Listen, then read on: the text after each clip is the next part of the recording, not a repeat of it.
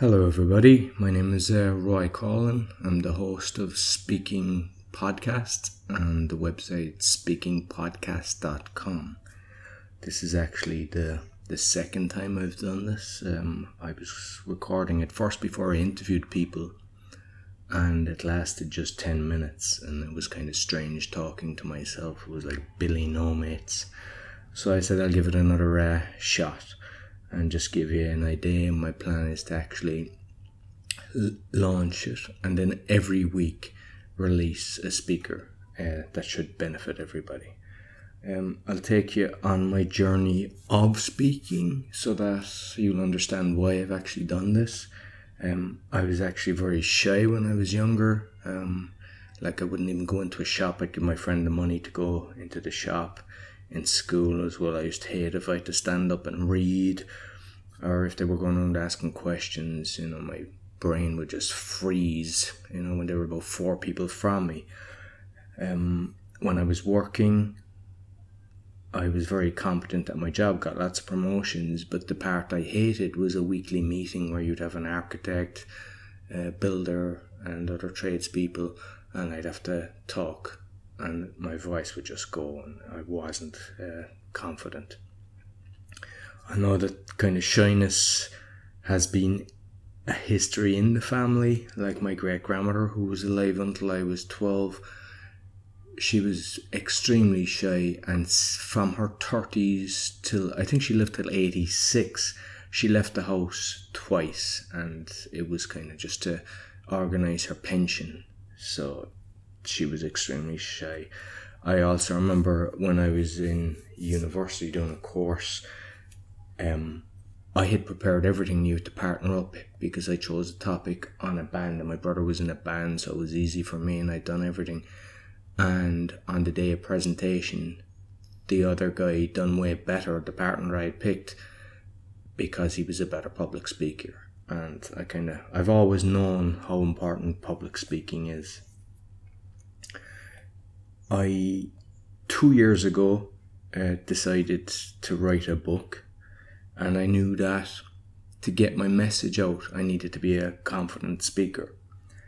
So I went to a club in Poland, a Toastmasters club, and I liked it. I knew it would actually benefit me.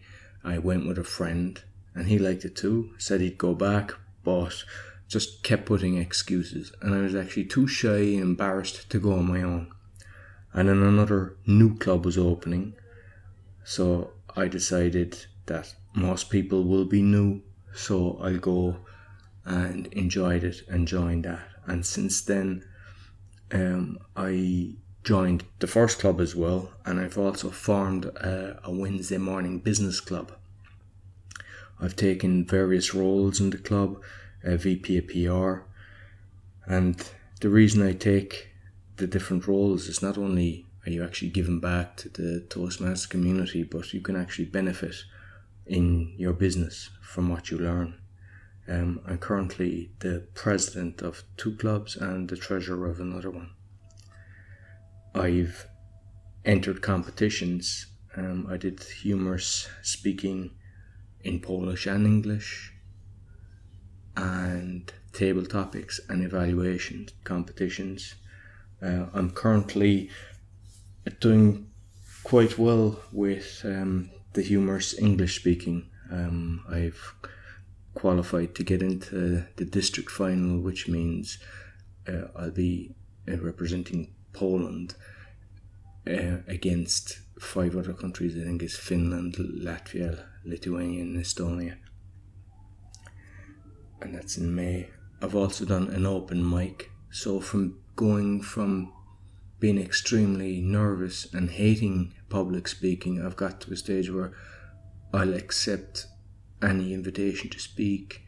And I'm just very active in the Toastmasters, where I'm taking a role, I'm hosting it as a Toastmaster, so that the more stage time, the better it becomes. And I found that I don't get nervous no more. Well, just for the daily club things, a competition is kind of different. But I have totally done a complete loop on where I was, and that's why I want to do this, because I can see the benefit of it, and it's nice that if people with a voice of something that is beneficial to everybody can get out there, as opposed to politicians who are trained out to speak and basically do nothing for the world. I've done an open mic comedy session, and that went very well. I've also done an open mic on TEDx. I've done a 3-minute speech and I got great feedback on that. I'll be putting that on YouTube soon so people can actually have a look at it. The people that I have interviewed, it's not just people that have been on stage in front of hundreds of people. I'm also interviewing people that I know from Toastmasters who have gone from similar situations for myself, where extremely nervous and shy to being very confident on stage, and different age groups as well, because I wanted that it'll resonate with different people.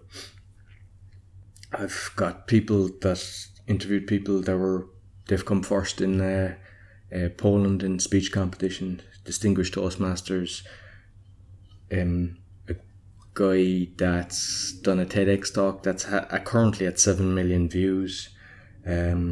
People that are trainers in breathwork and showing how to apply that to actual speaking, and also an extremely talented sales speaker. So each podcast should give value to the listeners. I'm planning on launching it so that every week a new speech will be put down. They vary. I don't have a set time because I just want to go with flow and let it kind of fade out as it does. So currently they're from 20 minutes to 1 hour. And also I plan on sharing some tools on the website so that if I'm explaining about different things, how I'm doing a speech, or stuff that, like for example, one of the people I interviewed, they've offered to give their book, an ebook, so I'll actually send a link of that on the website as well, so the listeners will be able to access these things.